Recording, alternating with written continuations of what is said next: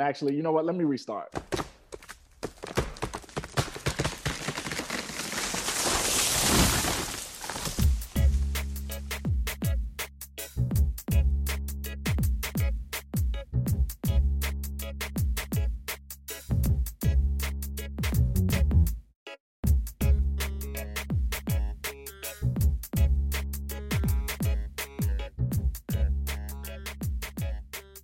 Because Yes. yes. Yes. Yeah. We'll be able to cut that part out. And then keep those little. A little begin. They can be off the boop. They can be off. Exactly. Oh man. I was gonna hold line, like hold the line. Hold the line. That was my energy. I was not. I'm like, I'm forgetting to look at the green button. I'm like, stop it. Look at the green. Look at the green. Look at it. Stop it. Like, we were gonna push through it though. We would have gotten there. We would have gotten there. Yeah. As soon as you said, yeah. Oh man. Okay. Here we go. What's going on, beautiful people? This is the We Come as Equals podcast. Yeah. Back with you once again. I am Q. I'm Jay. Yeah, we are everyday people having extraordinary conversations. It's so good to see you. We are feeling good. We got our energy together. We had a good laugh prior to this moment that you all are seeing right now. So it really put us in a good spirits. And I think we're going to need it to help us balance out some of the conversation that we're going to have today. Yeah. It might be a little bit heavy, might be a little bit vulnerable, might have to get open, might have to share some aspects of just how we're feeling and how we're experiencing this moment and this time. But I think it's going to be soup. What do they call it? Chicken soup for the soul? Yeah. It's going to be good nourishment for our soul. So, just getting right into it, and we're not even going to beat around the bush. We're just going to hop right into it. This conversation today is a discussion around loneliness, around isolation, around solitude, around distinguishing the difference between loneliness and being alone. There's a significant difference between the two. Mm-hmm. And just our thoughts on the impact that the pandemic has caused in heightening all of those feelings. And in particular, us finding ourselves in this period of moving close to the holiday season and individuals dealing with seasonal depression, wrestling with a wide range of emotions, not just depression, but trying to figure out how to cope with all of the emotions during this time, on top of the fact that there is a major global pandemic that's happening of the likes that we've never seen in our lifetime. It's happened over the course of history, but we haven't seen it in our lifetime. Right. And it's a lot of things, but it's almost like this teachable moment. Like I'm learning. I'm learning a lot about not just myself, because maybe we have to do that all the time, every day, but just learning a lot about people and my family and gaps in our connections and microaggressions and what it looks like to just follow a trend blindly, because that's the only thing that makes you feel something. Like, I'm just learning. I'm learning. And I don't think I'm alone. Would you say like you feel like you're learning some stuff too during this moment? Yeah. And I was going to ask you before, but yeah, I'll respond to that about what I've been learning too. But I wanted to ask you, as you were talking, I was saying to myself, at what point did the learning begin this year? Did I find myself, or would I consider myself having, excuse me, and we're going to talk about that experience that just happened too, and how that experience manifests itself, like when you're in public and this idea of proximity. Oh, wow. I didn't catch it because, all right, let's talk. Yeah. But during this time, I mean, we are going into, what do we say, month number 7 now? No, month number 8. Mm-hmm. Yeah, we're in month number 8, and I had to pause as I was listening to you to determine if I would honestly say that in month number 1, which would have been March for us here in the US, would have been March, late February, early March, if I had postured myself in a learning posture, or did I consider myself to be in survival mode, like your fight or flight responses. That's good. Yeah. During that time. And I don't know if many of us were willing to accept what was happening as a learning experience, as much as we were seeking to like get past it. Because we all thought, originally this was going to be like a 3-week thing, and a few of us, I mean, I had a mind that this was going to go to like July. I did not see necessarily November, but I definitely felt like, I kind of know how Americans go with certain things, and compliance is just not a thing for us. There's all of our rights and our freedoms and our, ability to do what we want to do. But the byproduct of that sometimes is we want to be able to do what we want to do, even at the expense of someone else's well-being. So, as you were talking, I was trying to think through at what stage in this experience over the last 8 months did my posture shift and I pivoted towards seeking it as a learning, as a teachable experience. I don't know, like, do you have a sense of or would you say that you've even arrived at that moment of it being a teachable? Yeah. I mean, I had just made that assumption, but I didn't even ask whether that might even be true, because that may not be true for everybody.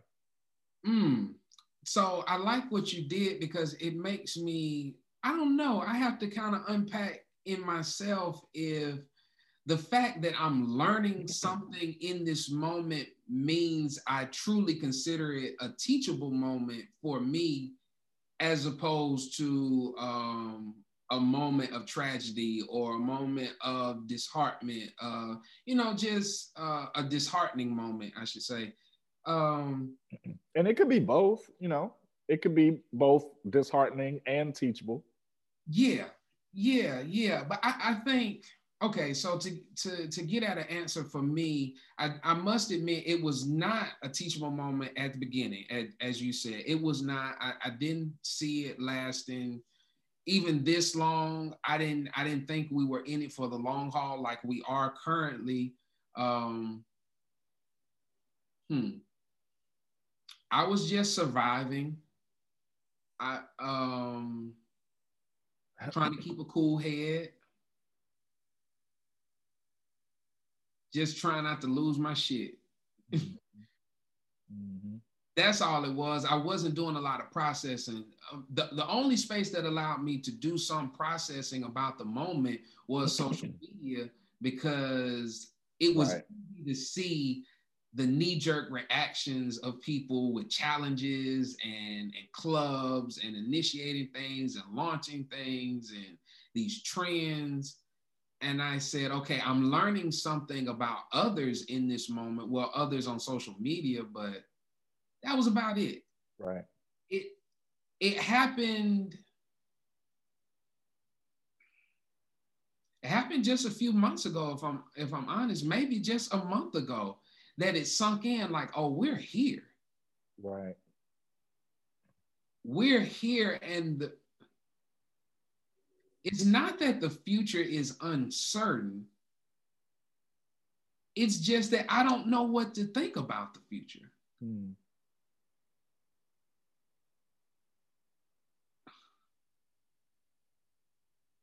I don't even know if I want to think about the future, because of what it could look like. You're saying in a negative way? Yeah. Mm-hmm. Yeah. In a yeah. Yeah, in a negative way. And it's like, I don't, and I think maybe a lot of us maybe have not named it as that, but that pushed us to just do things that made us feel good. And so it's almost like we got overconnected mm-hmm. to try to make up for some of that wrestling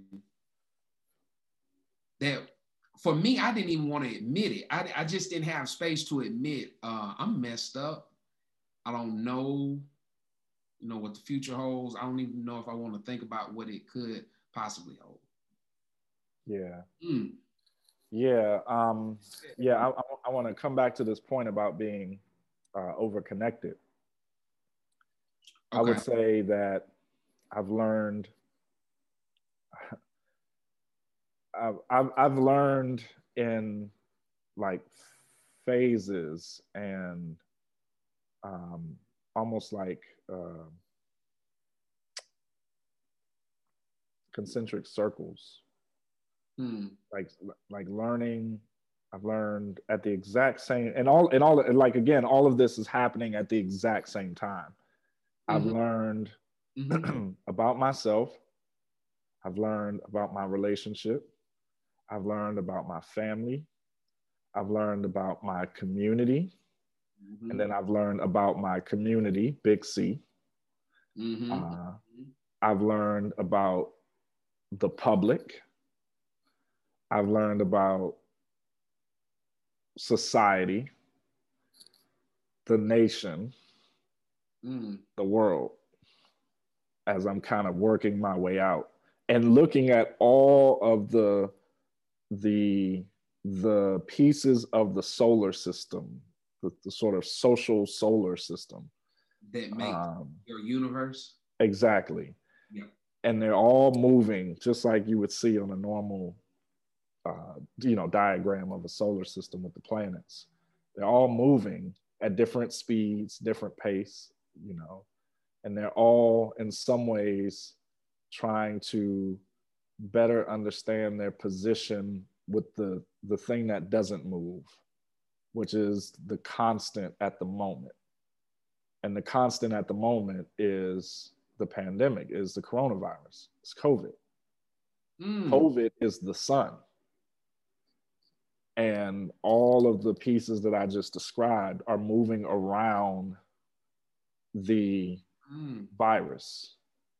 And they're all trying to figure out their position in relationship to it. And so, I may have mentioned, having to have COVID hit so close to home for me. It has really pushed me to think more broadly about my life, about the desires that I want for myself, for my family, for my relationship, for my loved ones, for my children that I have not had the chance to have at the moment. And then also the sort of frailty and fragility of time at the same experience of like, man, this could all end tomorrow. And I don't know why, for some reason, COVID has done this with a lot of people. That feeling that sentence that I just described is a feeling that so many have had, when that has always been present. You could always go out of the house and get into a car accident, or, you have a crime that's committed against you and something happens and you lose your life. But for some reason, maybe because of the, it's like just random and ubiquitous. And there's no, like usually we would be able to identify a pattern, right? Mm-hmm. Like I could identify a pattern that might say to me, I have a higher propensity to lose my life if I do X, Y, and Z. If I do a certain amount of drugs, I raise my probability of dying. You know, if I go to certain neighborhoods that may be a little bit more dangerous, statistics will tell me I have a higher probability of something happening to me. Mm-hmm. And something about this experience, the randomness of it, the ubiquity, the fact that it's just so, just whatever, anybody, anytime, any age, any pre-existing conditions, no pre-existing conditions. No, this side of the country, rules that we know right, of right now. Like, right, what the hell even is this? Right. How do you fight the shit? Right. Right. Where you have something like, you know, Listeria or E. coli, it's usually connected to food. And you know, okay, you know what to do. Don't eat the lettuce today or for the next 6 weeks, and I'm good. And it affects the lettuce industry and everything around that, but it doesn't shut down. You know what I'm saying? Right. Right. So having to wrestle in that solar system and then negotiating that same space with all of the other planets that I just named, it's taxing, and it creates its own level of fatigue and weariness and like lethargy.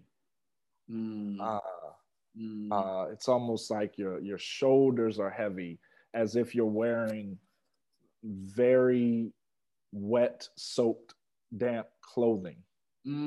That feeling, like if you just jump in like the lake or a pool or something, and then you get out and your clothes, you jumped in with your regular clothes on, and you get out and your clothes are just draping on you because they're filled with water, and that heaviness of like, you know, you having to now walk with your clothes dripping everywhere.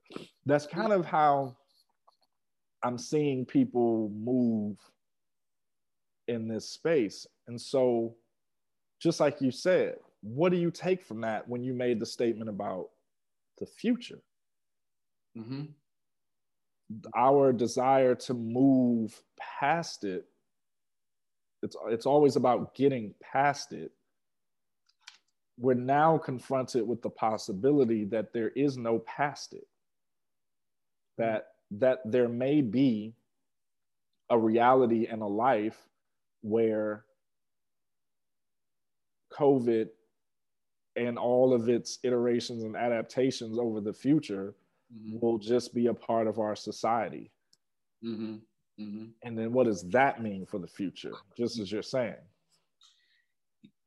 And trigger warning before I say this, for anyone, you know, having this conversation with us, when you were talking about, you know, us being in the midst of it still, it immediately made me think about the horrific video of our fallen brother George Floyd, and that 846, right? 846, and how watching that for that amount of time was enough to drive anyone crazy.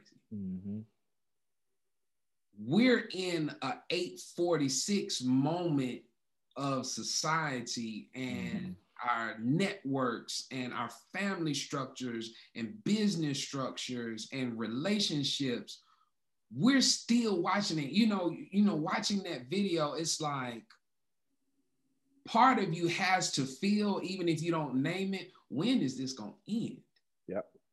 Like somebody's got to come in a second and like tell Buddy to stop. Like, bro, like, what are you doing? You know, you know, in this moment, a lot of our energy is like, okay, where's the kill switch? Right. So we're just in it, and you can't help but feel away, even if you don't know how to name how you feel about that. Yeah. to your point just a second ago, and circling back to the connectedness piece. Mm-hmm, mm-hmm. You know, are we experiencing a sort of crisis of being overconnected? And that's it. That's a perfect way to put it. Yeah. I would absolutely agree with that belief, because where, you know, in the midst of the pandemic, we all sort of rush, as you just said, like we rush to this one central place that makes us, even if it's artificial, it makes us feel as though we're connected.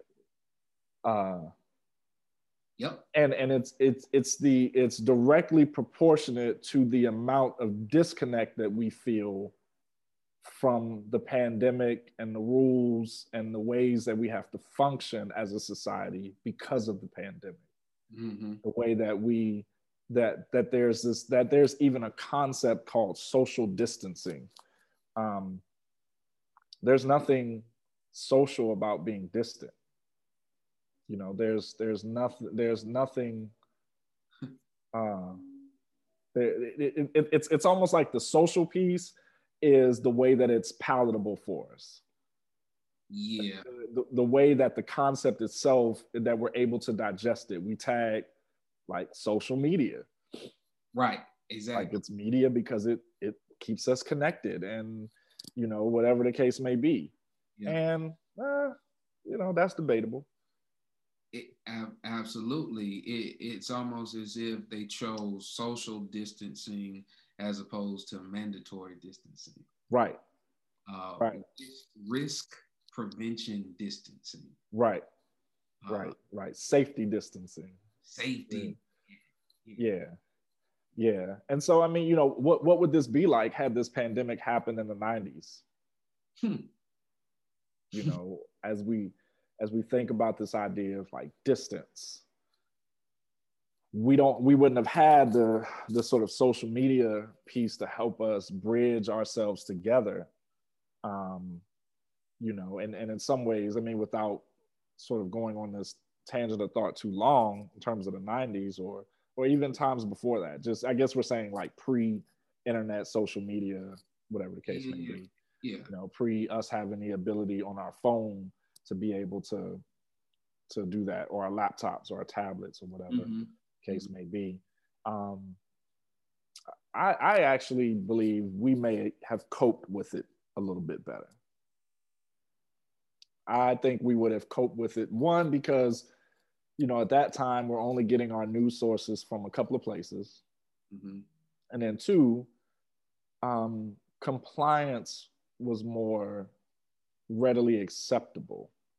And now, because you have a sort of proliferation of any and everything, everyone's opinions, everyone's views, everyone's research, everyone is whatever, fill in the blank.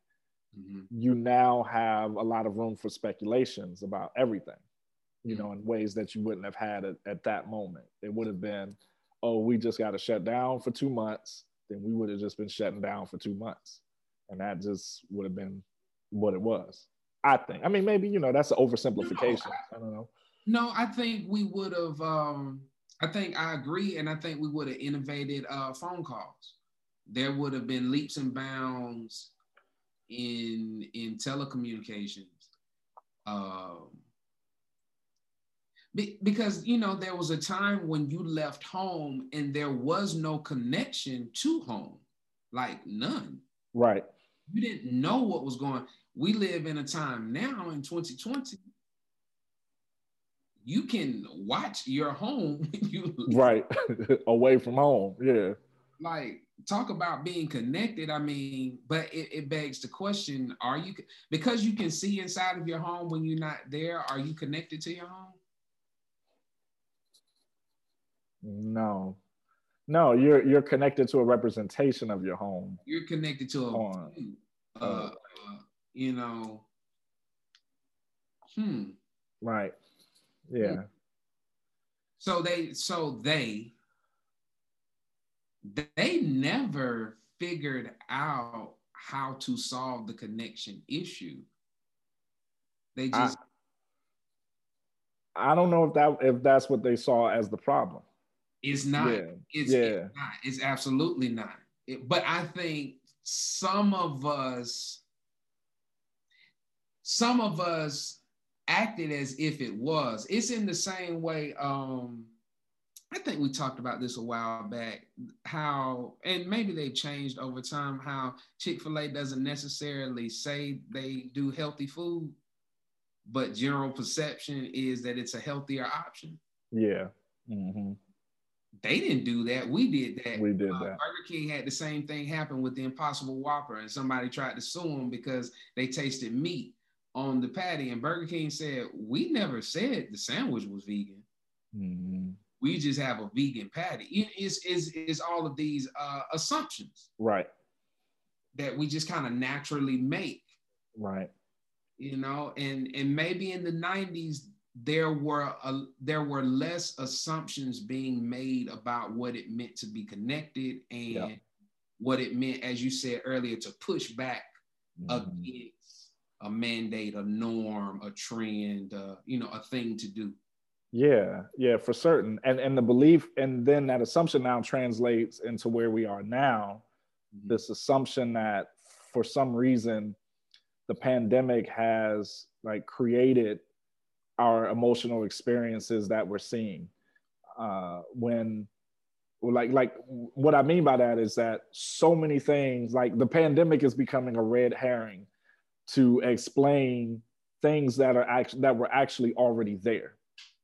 That the pandemic didn't create these things, these impulses to do or act out in a certain way. A perfect example of this, right? The anti-maskers is a great example of this. Okay. The pandemic did not create this world where there are these people that are willing to punch someone in the face because somebody asked them to put on a mask. Those emotional experiences were already present, and it just took the catalyst of the pandemic to bring them to the surface. They were already there.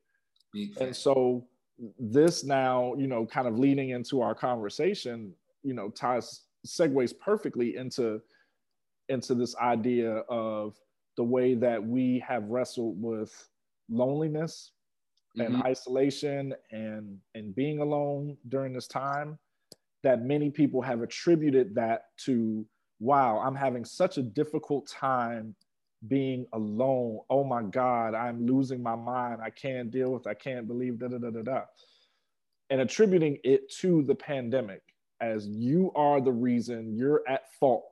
Yeah. Pandemic, COVID. Yeah, it's a scapegoat. We're scapegoating. Exactly. Pandemic. Yeah. Exactly.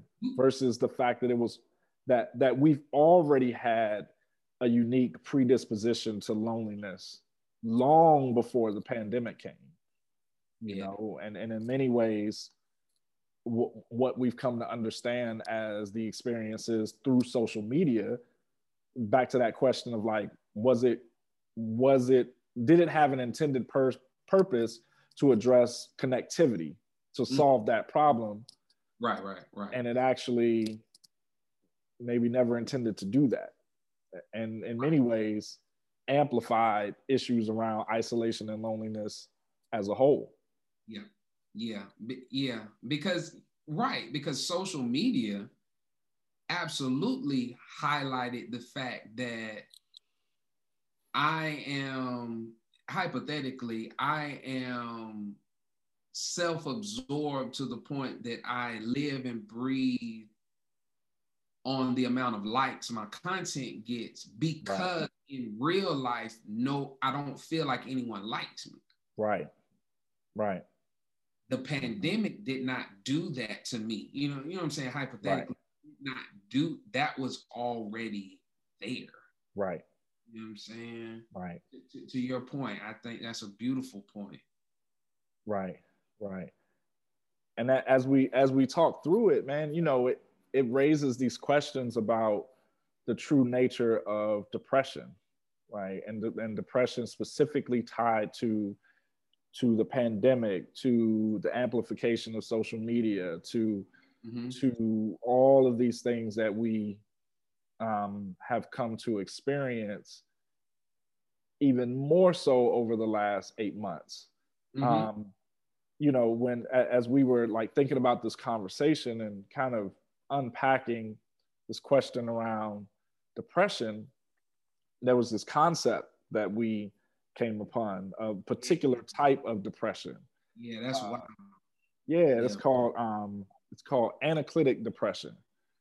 And once we, you know, the more that we started to really unpack this concept of analytic depression, the more that we were like, it was almost like this light bulb moment of, oh my God, like the world is experiencing this as an unintended byproduct of social media. And now even, you know, more, you know, greatly amplified through the pandemic. Just to be helpful, let me read the definition. One definition that I think is a powerful one that really captures it. Analytic depression is, and then thinking about in terms of like social media, everything we just talked about, right? Depression involving interpersonal dependency. It is characterized by intense fears of abandonment and feelings of helplessness and weakness. Depression involving interpersonal dependency, which is characterized by intense fears of abandonment and feelings of helplessness and weakness. And if I can't figure out a better definition for what we see every day on social media, is that. So, I mean, I don't know, it begs the question, like, have we all been in a haze of analytic depression for years now? For years. But there was enough stuff going on. There was enough noise. There was enough distractions that we never had to admit it like that. We didn't have to look at it like that. We didn't, you know, we didn't have to say it like that. We could just say, you know, I'm going through a rough time. Yeah. But what happens when the whole year is a rough time? Yeah. Yeah, and the power of unplugging. It's such an underrated.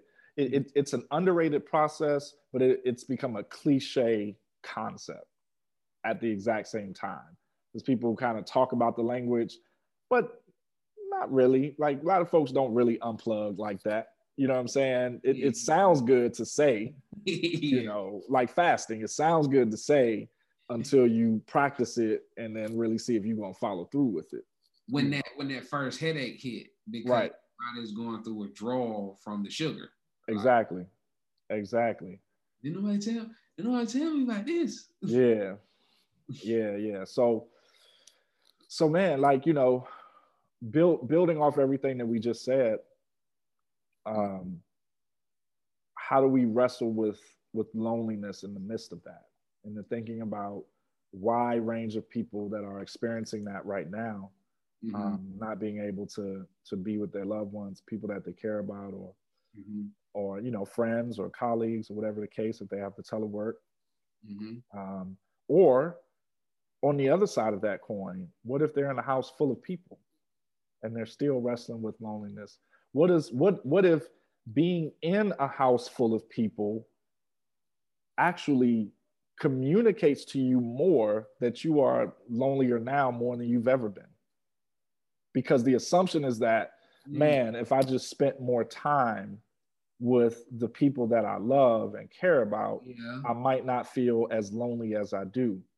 And then what do you do when you have 7 people in your house? And now it's like, man, it ain't been them the whole time. Yeah. Bro, that makes so much sense to me. But I can almost feel someone maybe even struggling, like, is this really loneliness when I'm not alone? Like, I'm not, like you said, it's a house full of people, and are there other interpersonal issues going on amongst these family and relationship dynamics?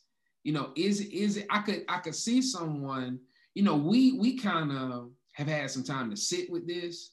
When it kind of came up within us, we said, okay, let's talk about it. And we didn't know how we were going to get into it and all that, but we've sat with it for a minute and we had to name how it was making us feel, you know what I'm saying? So I'm thinking somebody hearing it, they're like, is this even loneliness? What I'm feeling? It's all these people. Like, my wife is in here with me. My husband is in here with me. Right. Right. So there's a lesson in wrestling with it, but so there's a difference.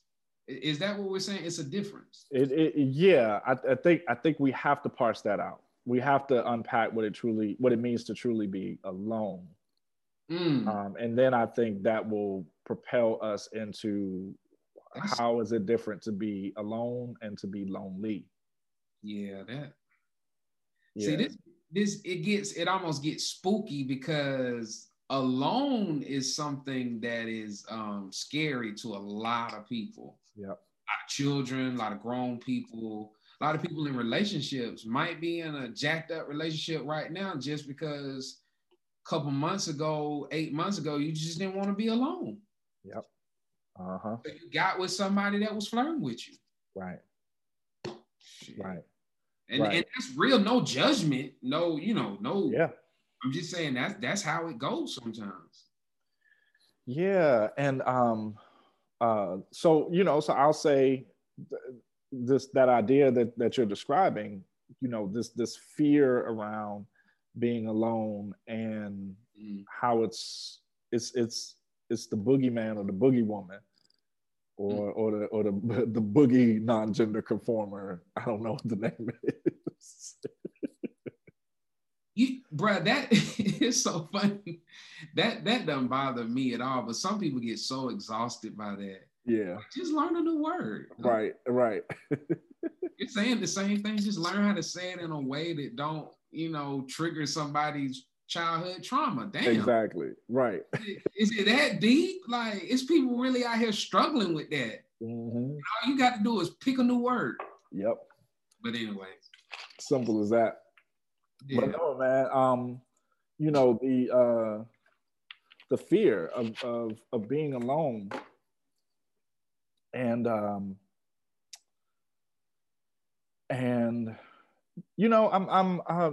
this is probably, I think maybe this might be a good place to really name this in this conversation.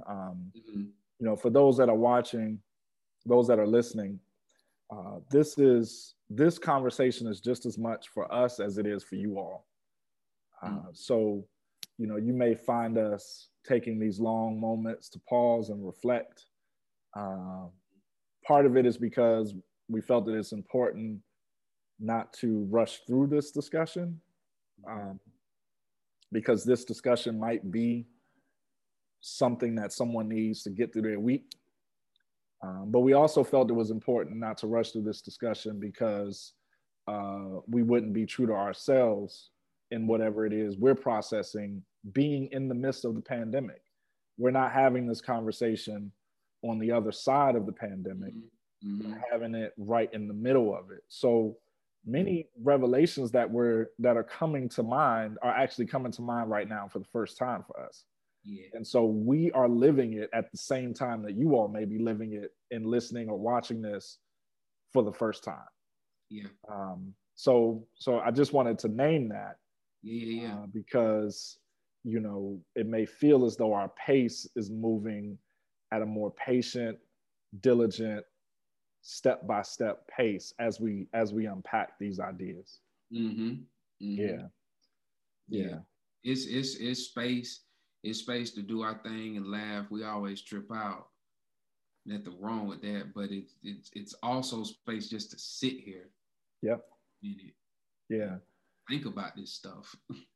Yeah. I mean, to be alone, truly unpacking that.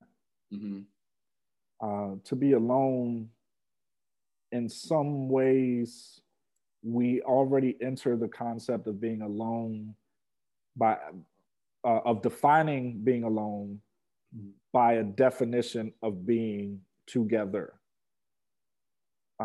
In some ways, like being alone has traditionally been defined as the opposite of being together. It's not together, not being together. Right. Not being together. Yeah, not together. Right. Yeah. Yeah. That's exactly the word. That's the spell that word cast. Yeah. So we fight it. We push against it. We wrestle with it. You know, all of us know people that like they always have to be in the mix. They always have to be around somebody. They always have to be doing something. And in many ways, I would argue that some of those individuals are the loneliest people, even in the midst of being around hundreds of other folks. That's why they act like yeah. It's something that they're chasing. And maybe part of it is we aren't taught how to properly be alone. Wow. No one teaches that to you. What should be mandatory learning, because there's such benefit that one can gather on their own rather than what they can gather when they gather together. Right. Right. Yeah. Right. So, like we were taught alone is not together, as opposed to alone is being together with myself. Yes.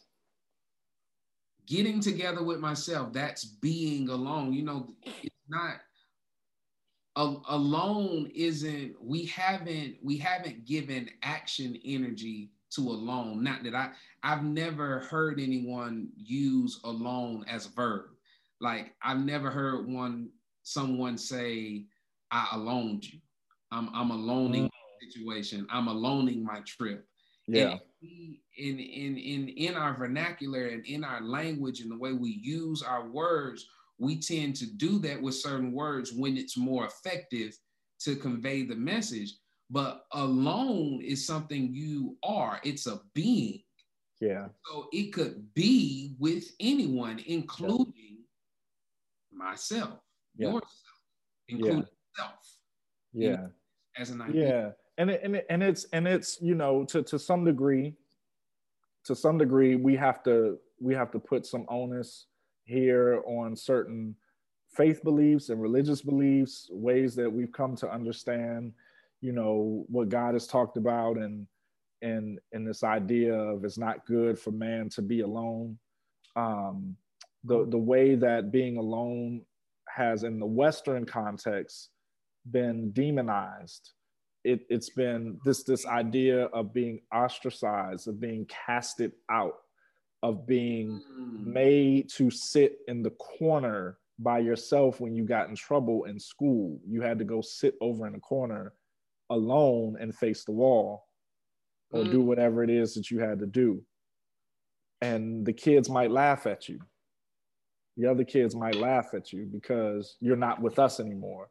Or you come in and, you know, you're learning how to navigate social spaces and communities, and you come into lunch and you see that classic like TV show afternoon special where the new kid comes in and they sit down, and then all the other kids get up from the table, and then they leave the kid there. And, you know, so all throughout our society, we see these images images that are perpetuated that tells us, hey, whenever you are alone, it is a bad thing. Find some people. You know, find some people, hurry up, get around some other folks.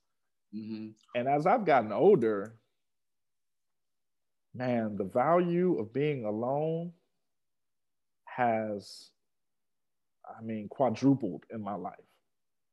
Right. Same, and it was important to me as a child. I like being alone as a child, you know?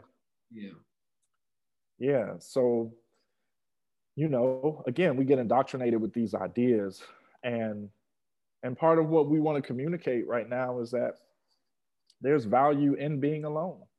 There's tremendous value of learning about yourself, learning about what you feel and think when everything is quiet.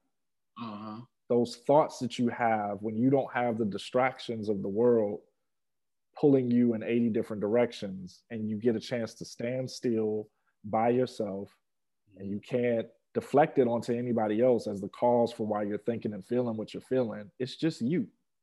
Mm-hmm. It's just you all by yourself. Hmm. And there's power that comes with that. Power that comes with the acceptance of that. Yeah. Yeah. True indeed. True indeed.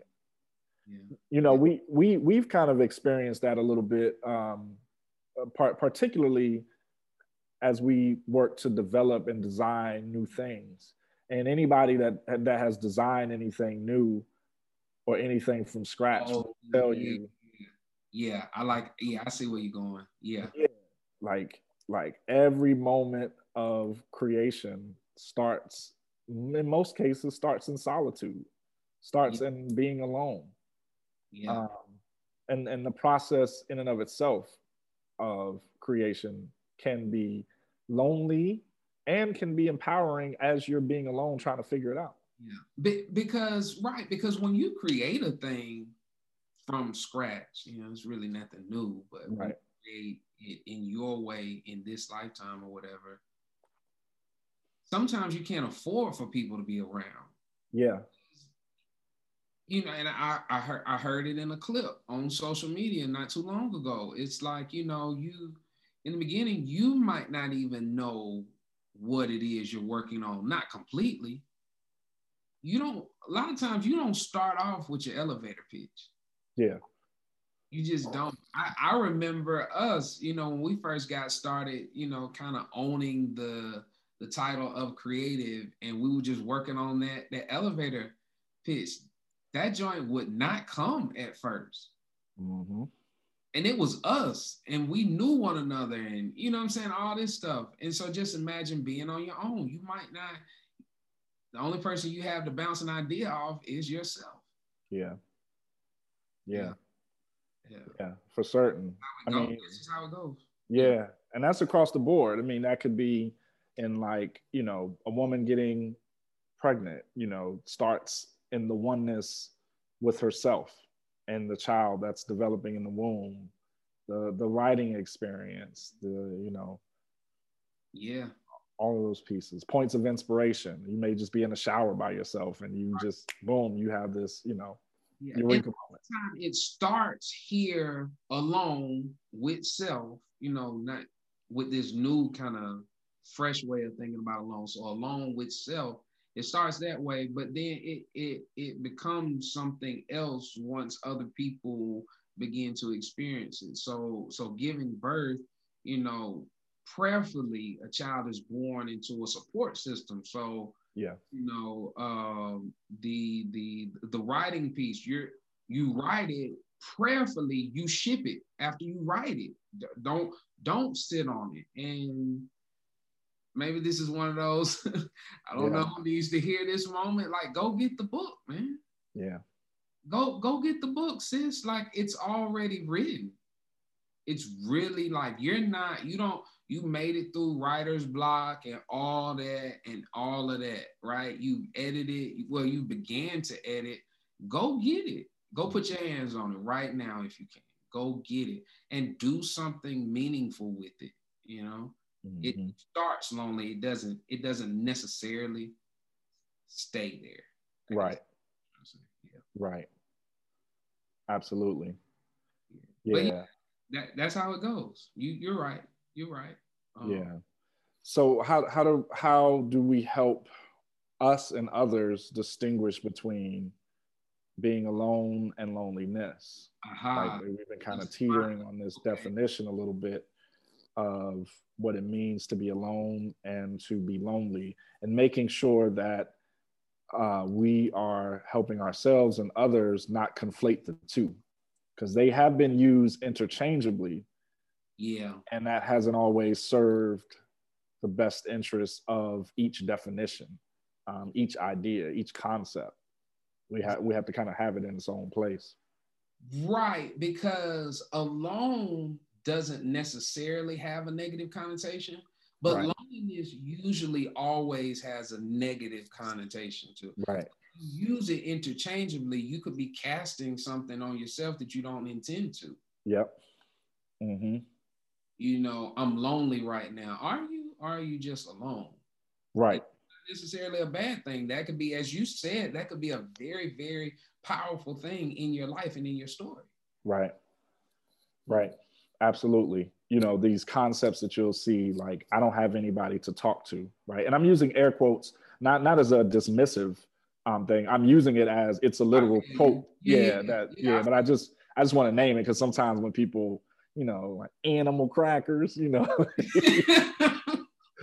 animal crackers, you know, so I want to make sure that I'm clarifying that. But yeah, I mean, that's something that you hear people say, like, I don't have anybody to talk to. You know, I'm lonely because I don't have anybody to talk to. And, you know, like you just said, is that true?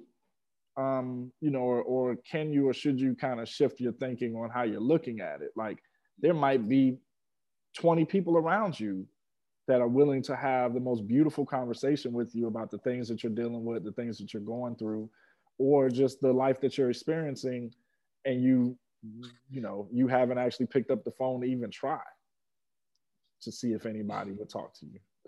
But I started laughing because I'm like, is it that you don't have anyone to talk to, or do you just have trash friends? Mm-hmm. Like, maybe you need new friends. That could be very well the case. I mean, that you know, again, but again, back to that point. If you have not adequately spent enough time alone with yourself in your oneness, you will not be properly equipped to assess whether your friends are quality or whether your friends are trash. You can't even see it. You have complete blind spots around you. Blind spots. Yep. Yeah. Of their inconsistencies or deficiencies or certain things that you then attribute to the fact that no one is there for you. Yeah. When and this is what's so crazy, man, about this whole, you know, about this concept of like, I don't have anybody for me. It would behoove one to try and spend a lot of time alone earlier in life, because it becomes more difficult to cultivate these relationships the older you get. It's more difficult to go out and seek a best friend when you're 45. People are kind of set in their relationships, and they're even set in the dysfunctional ones that they like written off as like that's just the way that they are. It's Coming to America. Where do you go to meet a nice girl? Right. Right. Exactly. You Tough. got to go to Black Awareness Rally. You got to go. Yeah. So, yeah. So, you know, just being honest about where you are in the process, and about how you're looking and examining the things around you just as much as you're examining yourself. Mm-hmm. And you know, figuring out what it really means to express this idea of having strong emotional health, because your outlook, you know, that glass half empty piece can be extremely detrimental to you really embracing a full idea and concept of community, and of having loved ones and people that care about you. But sometimes those narratives can get really strong, like really strong in your head. And once the subconscious mind's made up that you don't have anyone there, there's nobody that supports you, there's no one that cares about you, there's no one that would care whether you are alive or not alive, there's no one that loves you, man, it's only people that wish the worst on you. It's just my haters, my enemies. You know, that sort of ideology can be a very powerful narrative. Yeah. You know, governing the way that you operate, you know, in your life. Yeah, I like to use the language, just casting a negative spell Yeah. Continuously saying these things. Yep. And you say it so much out loud and in your head, you naturally begin to believe it. Right. And that's when it has power. Once you begin to believe the idea, it's like activate it. You know, you plug it into a power source. Yeah. Then it just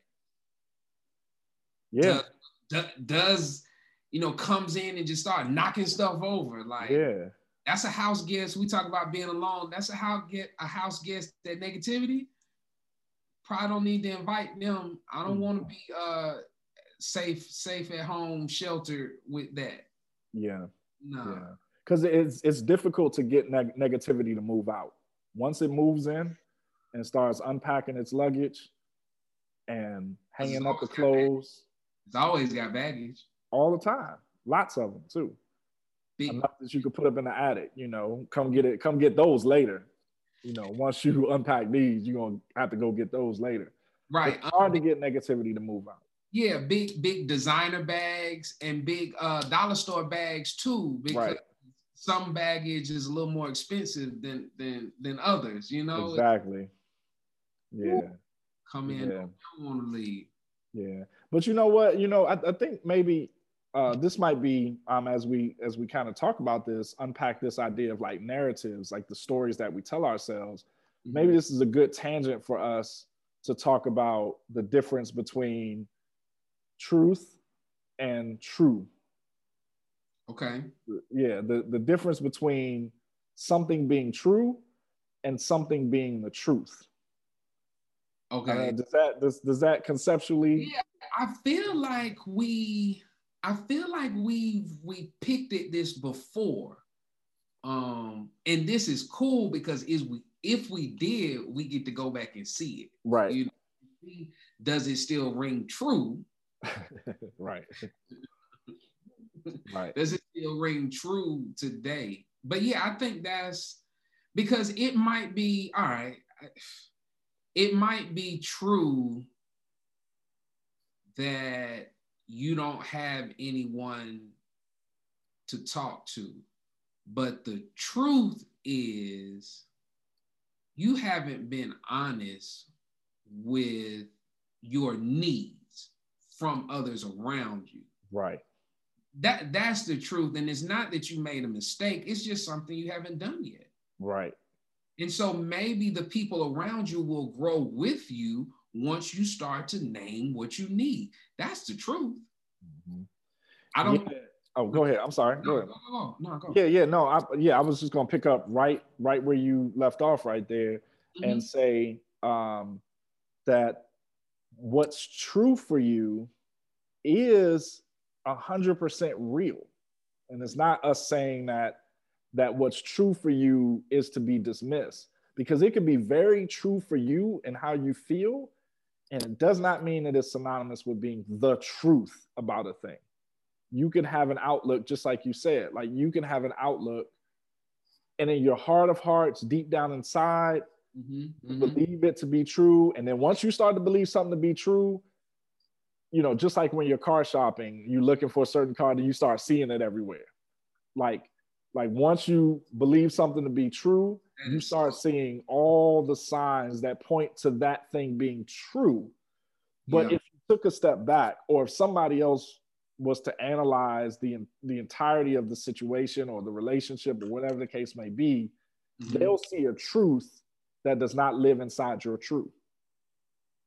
And they're finding ways to help you unpack that in a healthy way, which is why you need conversation partners. Speaking of this thing that's about distant, you also need some conversation partners that are a bit distant from your current reality and situation, because they'll help you have a vantage point that you may not necessarily see, whether that is a therapist, whether that is a spiritual counselor or a pastor, or, you know, whoever the person may be. That could be your grandparent, that could be a coworker, somebody, you know, that you're in conversation with, that is at critical distance from the situation and from you, and can give you a truth that does not live inside of your truth. Mm-hmm. Yeah. Yeah, nah, that's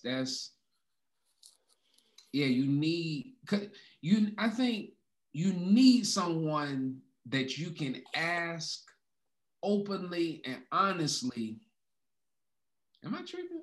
Yep.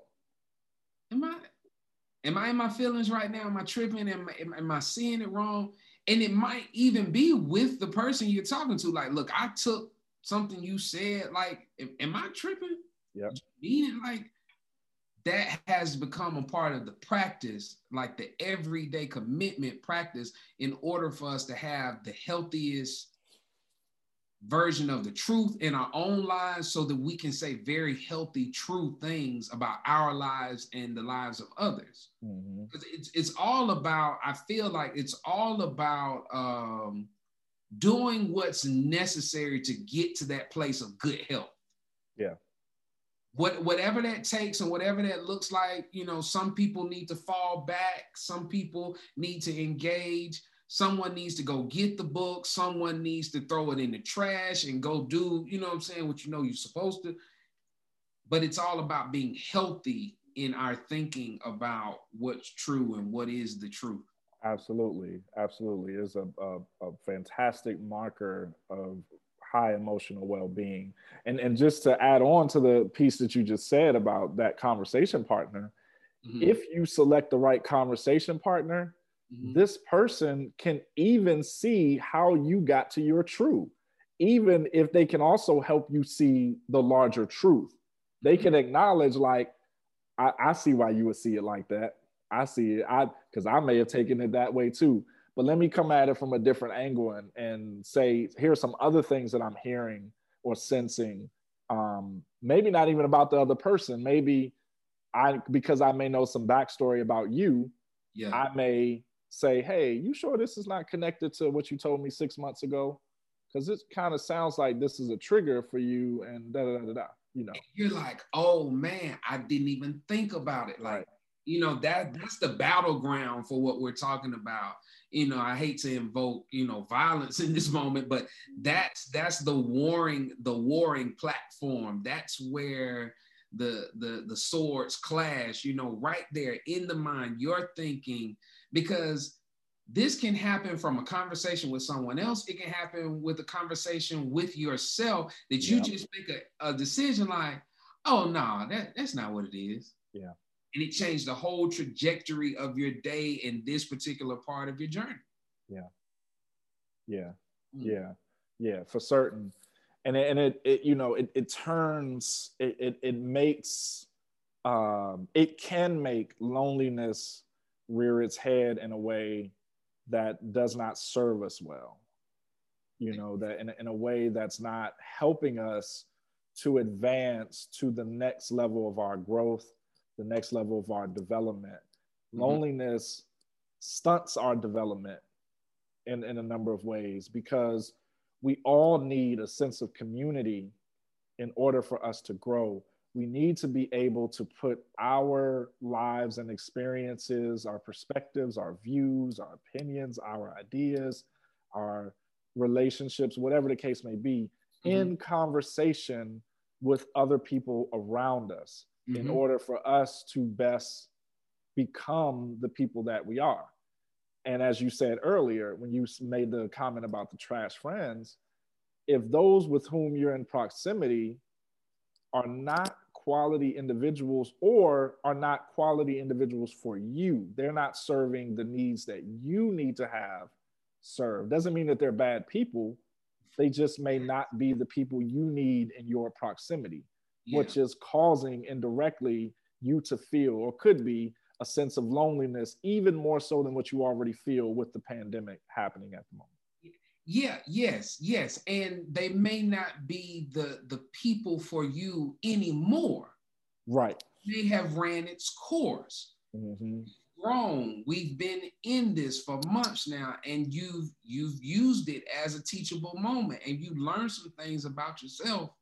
And so your needs have changed, and it's like you said, it's not that they're bad people, and it's not that they were tricking you all this time either. Yeah. you had me fooled. I thought you were this way. No, when we grow, if our friends don't grow with us, then you know what you got to do. Yeah. Yeah.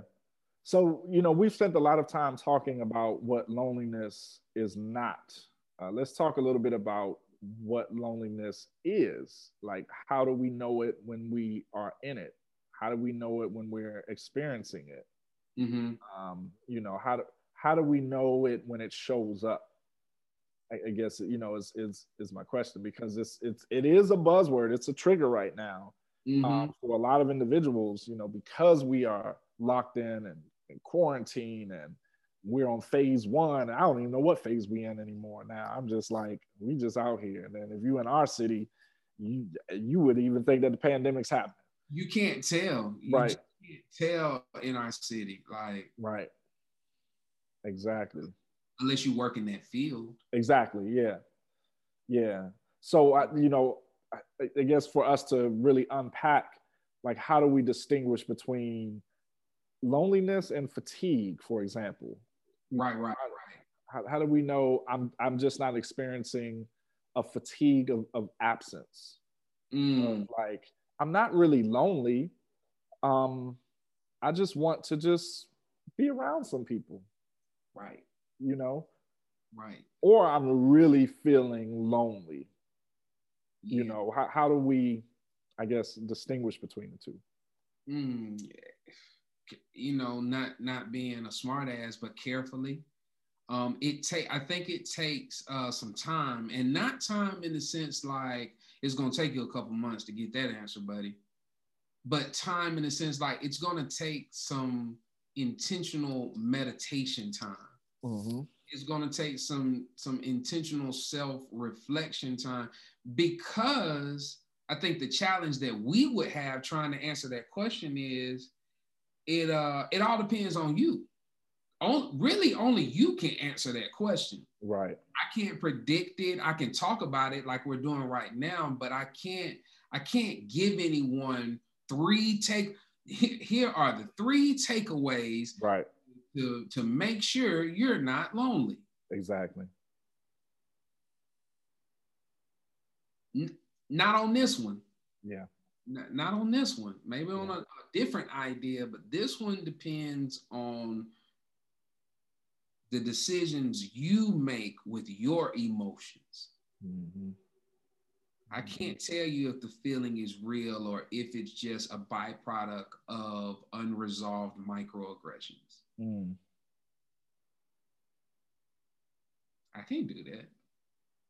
Hell, sometimes I can't do that for myself until I speak to a therapist. Right. Or I go talk to that big homie, that big homie that everybody needs. Mm-hmm. Yeah. What you think? Yeah, I would say,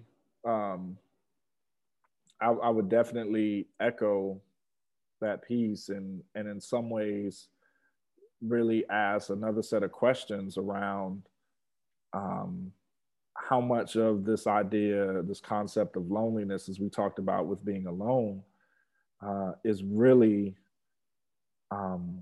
we're being forced to hide from ourselves a bit, or not being forced to hide from ourselves, or we've been hiding from ourselves. And now we are now forced to confront certain things, in ways that we haven't had to in the past, because we've always had something to consume our time, something for us to do, somewhere for us to go, some event that's happening, some sort of social gathering, somebody to go see. Yep. Go be in their face, in their space. Exactly. Nobody go see right now. Yeah, not at all.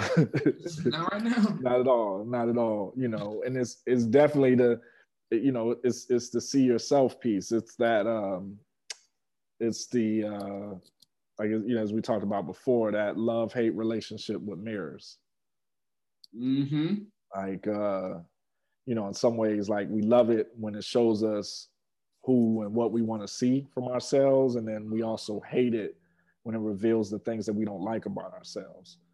When sometimes, you know, we find ourselves in the mirror and we feel like we look good and we got the fresh haircut, or we got, you know, the makeup is done, or whatever the case may be.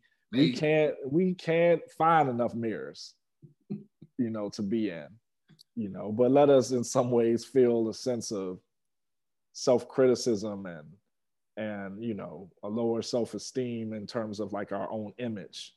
Yeah. We want to cover the mirrors with sheets. We run from them. Yeah, it's cool when you feeling quarantine thick. It's not so cool when you look in the mirror like, damn, I done got fat. Like, this ain't it. Yeah.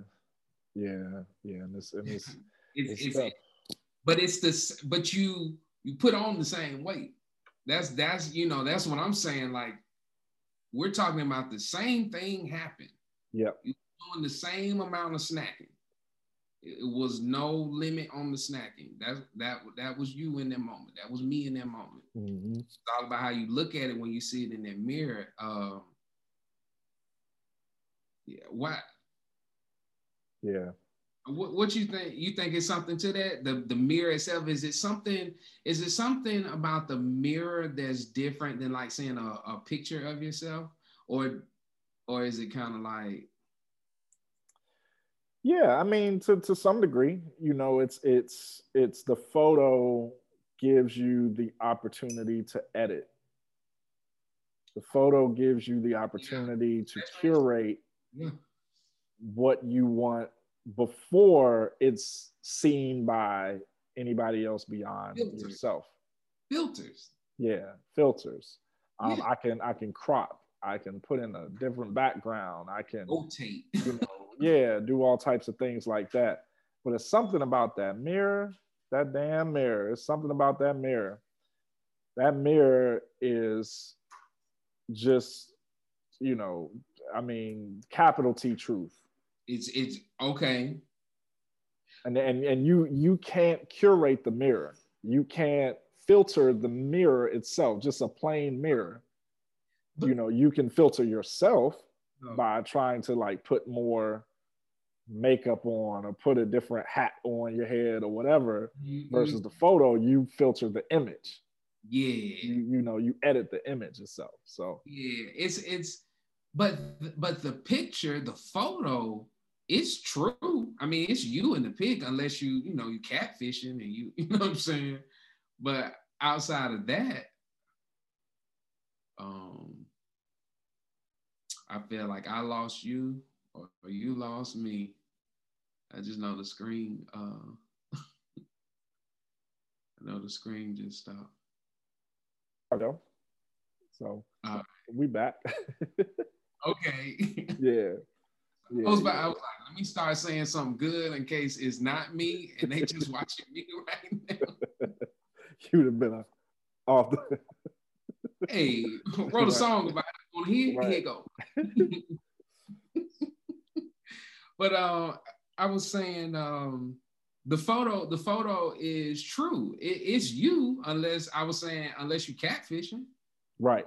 It's you in the photo. It's true. Yeah. But is that the truth? Are you right? You filtering me right now? Right. Filtering you, or you give it to me right now? Yeah. Yeah. I mean, you know, and so you know, so again, it just begs the question of us interrogating what this whole idea of really being lonely is about. You know, are in some ways we're trying to find ourselves because we've been hiding for so long amongst the crowd, amongst people, amongst others. And then now, oh, I'm sorry, go ahead. No, I was about to no, go ahead, finish, and then I got something because you about to go somewhere. Yeah, I was just gonna say, you know, and now that we can't hide anymore amongst the crowd, now when it's like no longer safe to, you know, for us to be around others, then what do we do? Right. And that's tight because I'm like, it's about proximity. Mm-hmm. It's about closeness, but what about when it's not safe to be close? Right. Right. It could be potentially deadly. Yeah. It could be deadly for sure. We dealing with it. Yeah, I mean,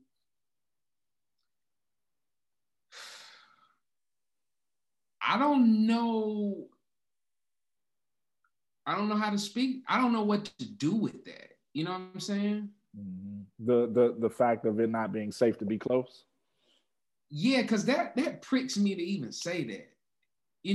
Just to say it out loud, I think that was one of those uncomfortable laughs more so than just I'm finding humor in the moment.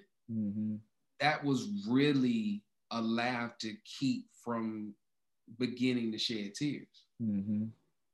Yeah. Yeah. Yeah. Huh, man. Yeah, I mean, it does something to our notions and our fears of loneliness for certain. And but I guess the upside is that it doesn't necessarily mean that just because we have distance from others that we're finding ways to be closer to ourselves. Maybe part of the work, circling all the way back to the beginning of this conversation, is in terms of like this being a teachable moment, is to say, instead of me looking outwardly Mm-hmm. at the solar system, at the planets that are rotating around the sun that we call COVID, maybe I look inwardly. Maybe I look at my own Earth, my own oceans, my own ozone layer, my own clouds, my own creatures, my own all of these things within us, and take this time to really say, man, this is a powerful time for us to reset ourselves and not be so caught up in this idea that I am lonely, and embrace the idea that maybe there is true power in being alone right now. Yeah. Maybe there is a place of growth in that. Yeah. Like, what does it look like? What does it do? If you remove COVID from center, and so instead of making it the center of your universe, it becomes a thing that exists in your universe. Because I think part of us might have an inclination to act like it's not real, and I don't think that's helpful or healthy. Yeah.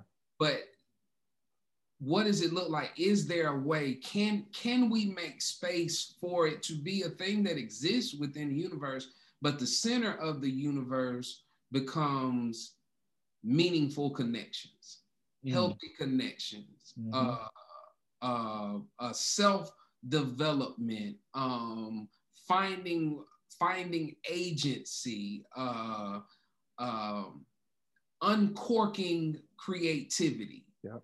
Yep. You know what I'm saying? Yeah. All of these things, maybe those types of energy can become the center, and then we look at the universe and the planets and the clouds and everything and say, okay, no, that's not a cloud. That doesn't even need to be in my universe. Like, that's not a dark cloud. I've convinced myself that this thing is a dark cloud in my world. Actually, it doesn't even serve me anymore. It doesn't even need to be here. I can let that go. Right. Yeah. Right. And figuring out how to go get those things you just named. Like where do I go to get them? Where do I begin? That may include some meditative practices. That may include try some yoga one day. Pull up a YouTube video or something and just try it. You never know. You might discover Tai Chi or something. You might discover that, this is the most grounding thing that I have needed to add to my life. rather than concentrating on the things that you feel have been stripped away from your life during this time. Right. And not like a hobby for sake of exercise or just to stay sharp, but something, as you say, something in the vein of meditation, something that deals with mindfulness, something that deals with oneness in a very positive life, something that builds up self so that self can then be energized and be fully present with others in the middle of a pandemic. You know what I'm saying? Like, we're still in it, so we got to figure out, or it will behoove us to figure out how to get as healthy as possible, like in many regards, in this moment. What, you know, it's water for the spirit, it's nourishment for the spirit. Yeah. I don't want to add anything else onto that. That was a beautiful benediction. Yeah, a beautiful benediction, man. You know, what I will share is that you know, we hope that you all will join us, whether you're listening in, whether you're watching us on YouTube, because as we mentioned, if you've been following us, this conversation is the first of 3 conversations, and it's really part of a conversation arc.